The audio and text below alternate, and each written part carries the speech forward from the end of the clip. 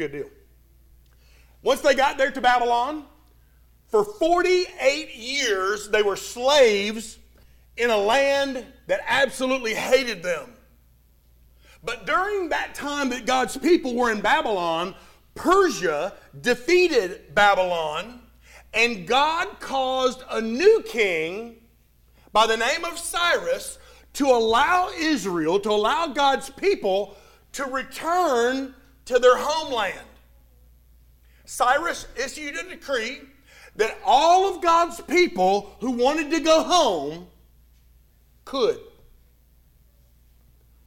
But incredibly, less than 50,000 people, that's 1 in 6 of God's people, wanted to go home. The rest of them were comfortable in slavery. You see, the longer and farther you're away, the less you want to go home.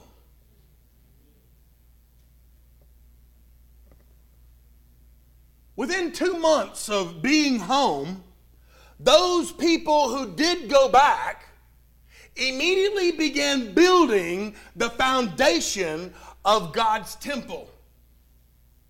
But Israel's enemies began to discourage them, and the Jews got lazy. And soon, they quit rebuilding the temple altogether. Listen carefully. For 16 years, not one stone was laid for the temple. For 16 years, not one board was cut to build the temple. For 16 years, not one of God's people raised a finger to rebuild the temple of God.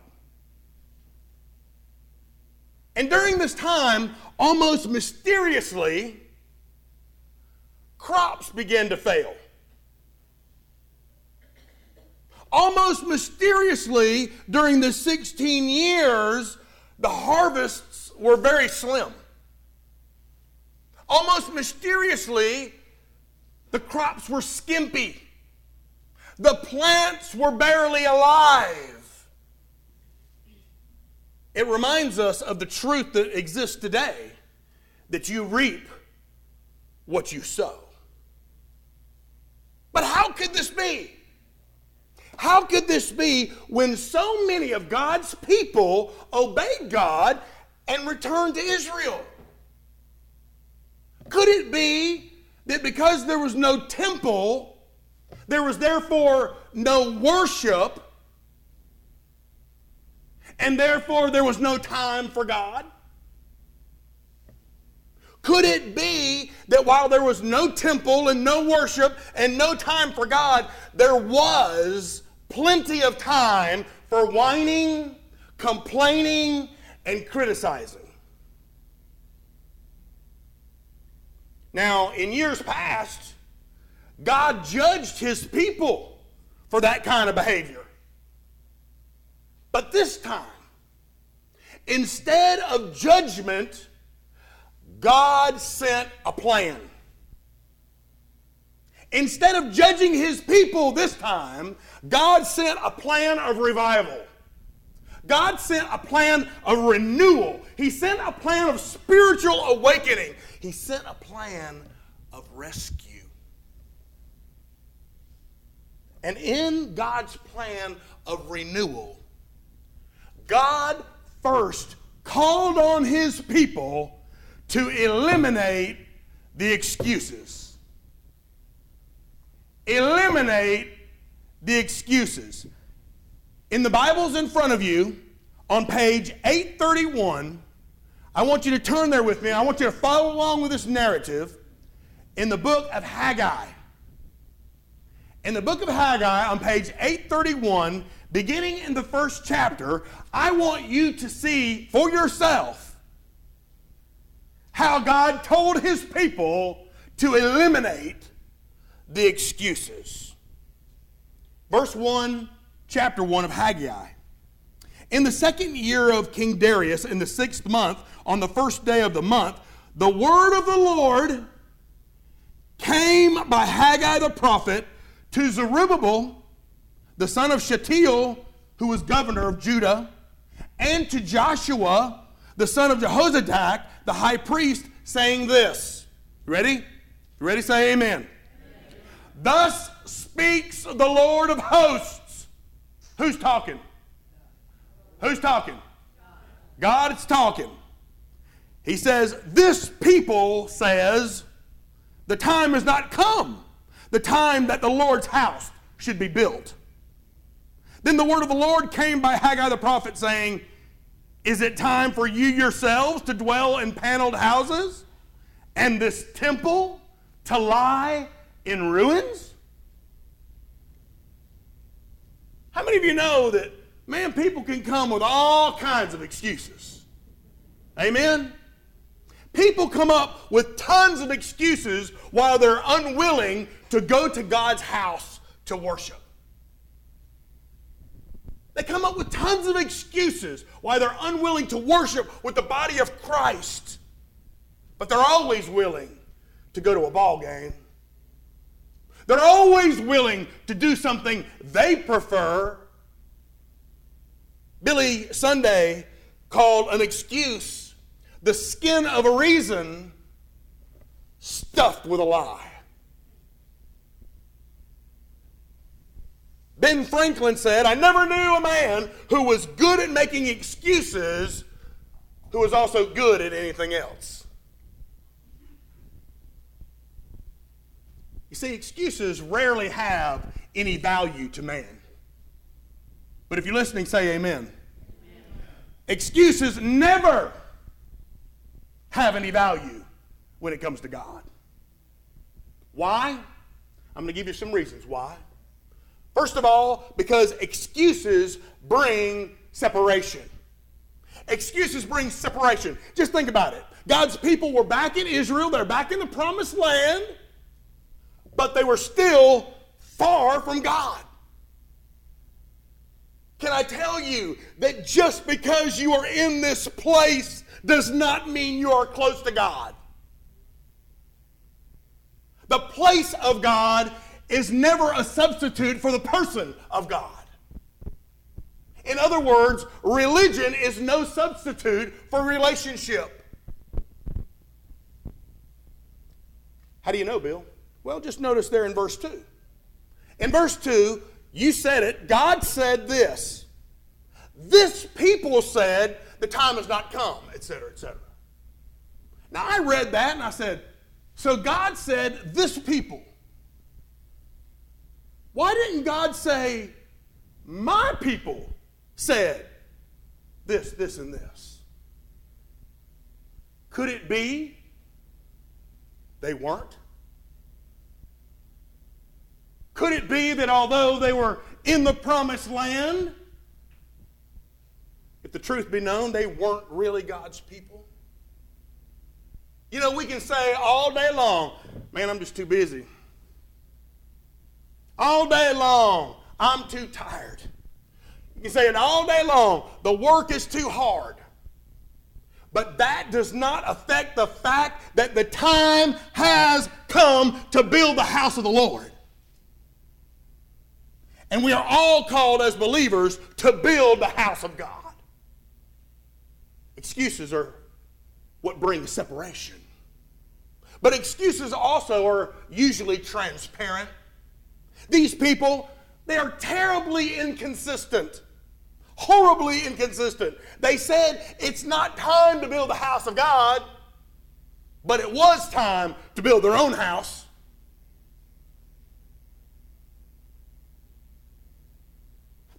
Some of those people who were building their own house weren't just building ordinary homes. The Bible says they were building paneled houses. To you and I, that don't mean a hill of beans. But to them, paneled houses were the kind of houses that kings built for themselves. So what are they really saying? What they're really saying is this: we got time for everything but you, Lord. But what could be more important than meeting with God and his people? I mean, whose schedule are you on anyway? You on God's schedule? Or are you on your own schedule?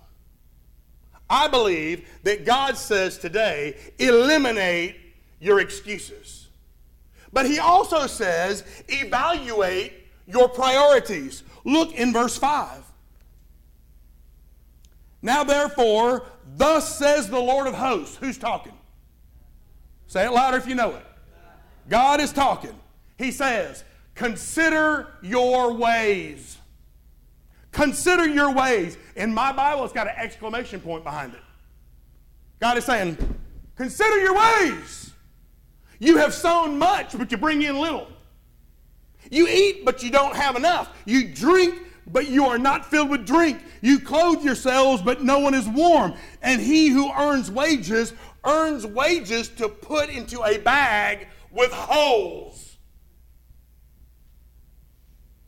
I got a pair of shorts that I work out in every now and then. And I remember putting some gum in my pocket. Well, down there in the very corner of that pocket is where that gum melted. And so I had to cut the corner out of my pocket because my gum was in there. So now I got what in my pocket? A big hole in my pocket. Every single time that I put on those shorts, I put something in that pocket. And where does it end up? On the ground. One of these days I'm going to slip my wallet in there and I'm going to say, Janet, where's my wallet? And it's going to be put in that pocket of holes.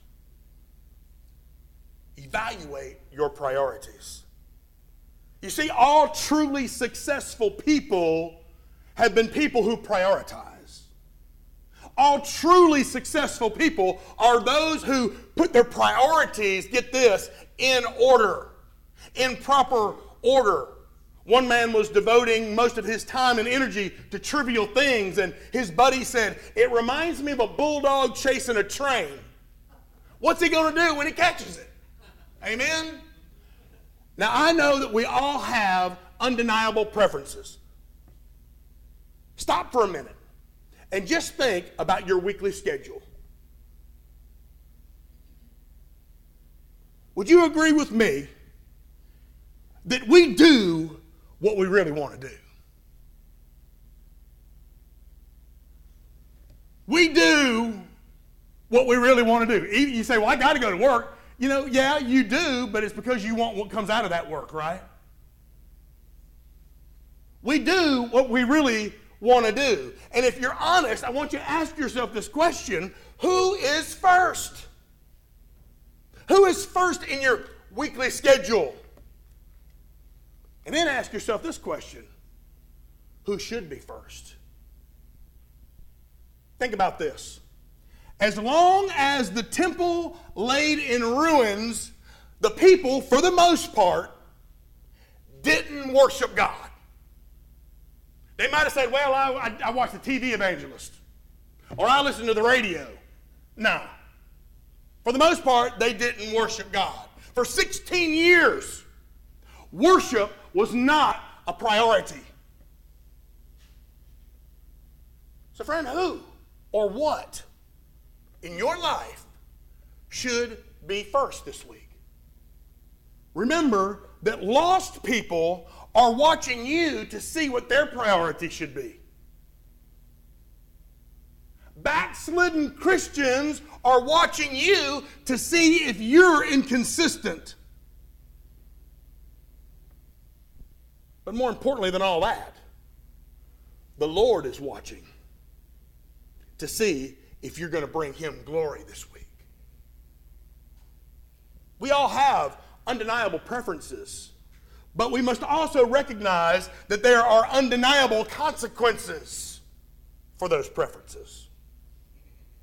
God said, consider your ways. Consider your ways. According to these scriptures, when our priorities are out of order, when worshiping, honoring God, and serving God are way down on your list, you're going to have labor, but without productivity. You're going to have crops, but they're going to be meager and weak. You'll go to lots of church meetings, but they'll lack power. When God is placed 4th, 5th, 6th, 12th on down the list, you may receive, but you'll never be satisfied. When God is not your priority, you'll eat, but you'll never get your fill. You'll drink, but you'll still be thirsty.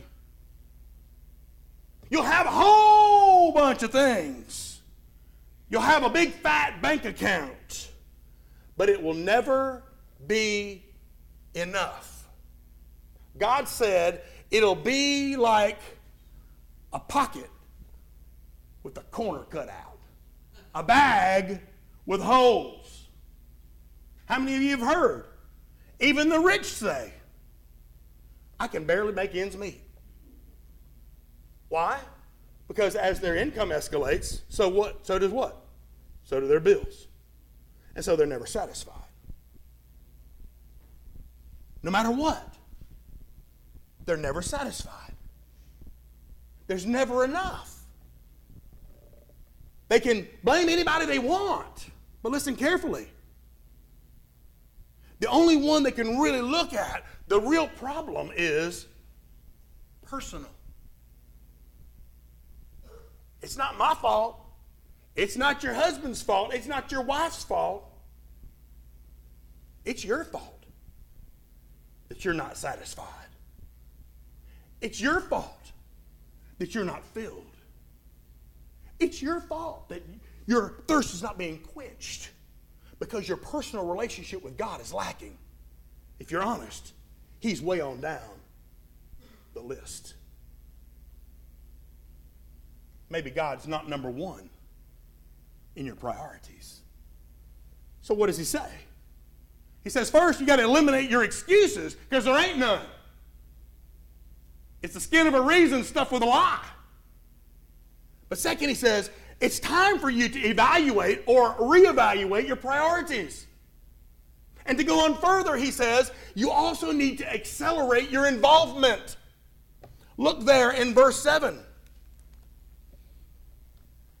Thus says the Lord of hosts. Who's talking here? Who? God is talking. What does He say? Consider your ways. Now, when God says something once, you better pay attention. When God says something twice, it better change your life. He says it for the second time. Consider your ways. Go up to the mountains and bring the wood. And listen to this.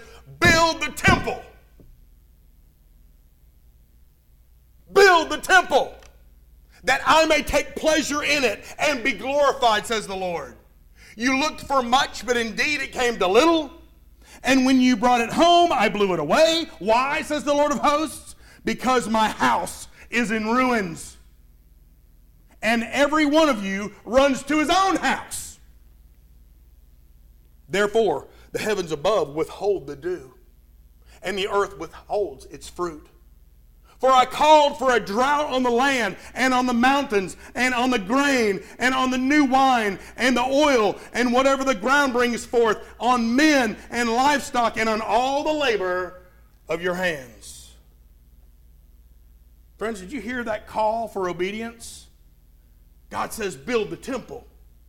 What's He talking about? Well, last week I mentioned that the temple of the Holy Spirit is what? Your body, your life. You need to be about building this temple, making it an honorable place for the Lord to live, making it a great place for the Holy Spirit to dwell. But we also talk about the fact that Paul calls the church the temple of God. We need to be about building the church, building our lives. It's not either or, it's and. It's our life and the church. See, what we need to do is we need to learn who's in charge here. Amen? We need to learn who's in charge. That's the problem we got. We don't know who's in charge. The Lord of hosts is in charge. He's the one saying all this. He's in charge. There can only be, get this, one commander-in-chief. Only one. General Douglas MacArthur learned this the hard way. In the Korean War, Douglas MacArthur was ordered to go only so far into North Korea. But he said, I got the Chinese and the North Koreans on the run. And he says there'll never be an opportunity to win. And so he went and he captured the North Korean capital and he took matters into his own hands and he threatened a massive strike against the Chinese. And you're never going to believe what happened then. President Truman called MacArthur home and fired him on the spot. Why? There can only be one commander-in-chief, and he wasn't it. Friends, there can only be one commander-in-chief over your life. There can only be one commander-in-chief over the church of God. And he calls us all to obey him. But there's a reason. There's a cause for this obedience. God always has a reason. Amen? He's always got a reason for what he's doing. And one of the reasons is our involvement in building the temple, whether it be your life and body or the church, our involvement in God's purposes please the Lord. It makes him happy. Look there in verse 8. He said, God said, go up to the mountains and bring the wood and build the temple. Why? That I may take pleasure in it. How many of you have heard that when mama ain't happy, ain't nobody happy? Amen? Well, I got news for you. When the Lord ain't happy, ain't nobody happy. When we are involved in his work as he instructs us to be, the Lord is pleased. He's happy. But not only does our involvement please God, but it also brings him glory. Look there again in verse 8. Go to the mountains and bring the wood and build the temple that I may take pleasure in it and be glorified, says the Lord. You see, every one of us need to be doing something greater than ourselves. Every one of us need to be doing something that can only be explained by God. We do things in our own power. We do things in our own ability. We do things in our own comfort zone. And what glory for God is there? You could have done it without him. Bring glory to God by allowing him to use you wherever he chooses. Wherever he chooses, allow God to use you. Bloom where you're planted. Wherever you are, glorify God. People of God, listen carefully. In order to do that, we must eliminate our excuses. We must evaluate our priorities, and we have to accelerate our involvement. But finally, we need to appreciate God's presence. Look in verse 12. Then Zerubbabel, the son of Shealtiel, and Joshua, the son of Jehozadak, the high priest, get this, with all, say all, with all the remnant of the people obeyed. Wow. Obeyed the voice of the Lord their God and the words of Haggai the prophet, as the Lord their God had sent him, and the people feared the presence of the Lord. They worshiped the presence of the Lord. Then Haggai, the Lord's messenger, spoke the Lord's message to the people, saying, I am with you, says the Lord. I am with you. And so the Lord stirred up the spirit of Zerubbabel, who was the governor of Judah. And he stirred up the spirit of Joshua, the high priest. And he stirred up the spirit of all the remnant of the people. And they came, and look what they did. They worked. They worked. They served the house of the Lord of hosts, their God, on the 24th day of the 6th month in the 2nd year of King Darius. 24-year-old Danny Simpson was sentenced to 6 years for robbing a bank. He got 6 years in the clink for stealing $6,000. But the gun Danny was using ended up in a museum. You see, that .45 caliber Colt semi-automatic handgun turned out to be an antique. It was a 1918 Ross Rifle Company 45 millimeter handgun. And that gun was worth over $100,000. If Danny Simpson had known what he had in his hand, he wouldn't have ended up in jail. That sounds like a whole lot of Christians that I know. They've got the power of God. They experience the presence of God. It's already in their hands. But they just don't yield to Him. They don't surrender to the Lord. They don't submit to His purposes. God promises His presence to the believer. I am with you, says the Lord.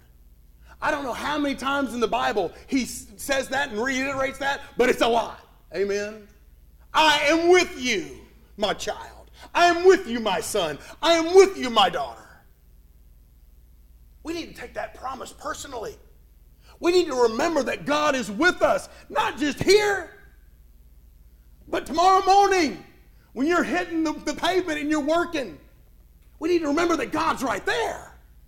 He's with you personally. But we also need to remember that God promises His power. God stirred up the spirit of Zerubbabel, the governor. He stirred up the spirit of Joshua, the high priest. But He also stirred up the spirit of all those people, of all the remnant of God's people. And they all came together and they all worked to build the house of God. They all worked together. Friends, that is how the power of God is manifest. When God's people come together and they work together and they serve God together, that is how the power of God is manifested in the world we live in. Friends, will He do it through you? God wants to stir your spirit this morning. Has He stirred your spirit this morning to get to work building the house of God? Romans 8:31 says, if God be for us, who can be against us? We need to take that to heart. And now, friends, as our deacons come forward to prepare the Lord's Supper, I want you to see God's final promise this morning. God's final promise is found in Haggai chapter 2, the next chapter, in verse 4. Everybody look up it with me when you find it. Haggai chapter 2, verse 4. Everybody with me? Listen to what is said. Yet now be strong, Zerubbabel, says the Lord. And be strong, Joshua, son of Jehozadak, the high priest. And be strong, all you people of the land, says the Lord. And work. Work, for I am with you, says the Lord of hosts. Friends, God wants us. He wants us to have a passion for Him that will grow in our daily lives.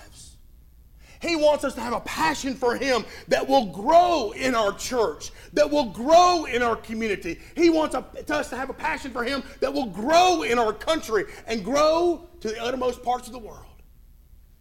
But it can only come, are you listening? Say amen. It can only come as you're willing to eliminate your excuses. It can only come as you're willing to evaluate your priorities, accelerate your involvement, and appreciate the presence of God. So my question for you as I finish the message is this. Are you ready to face the Lord your God?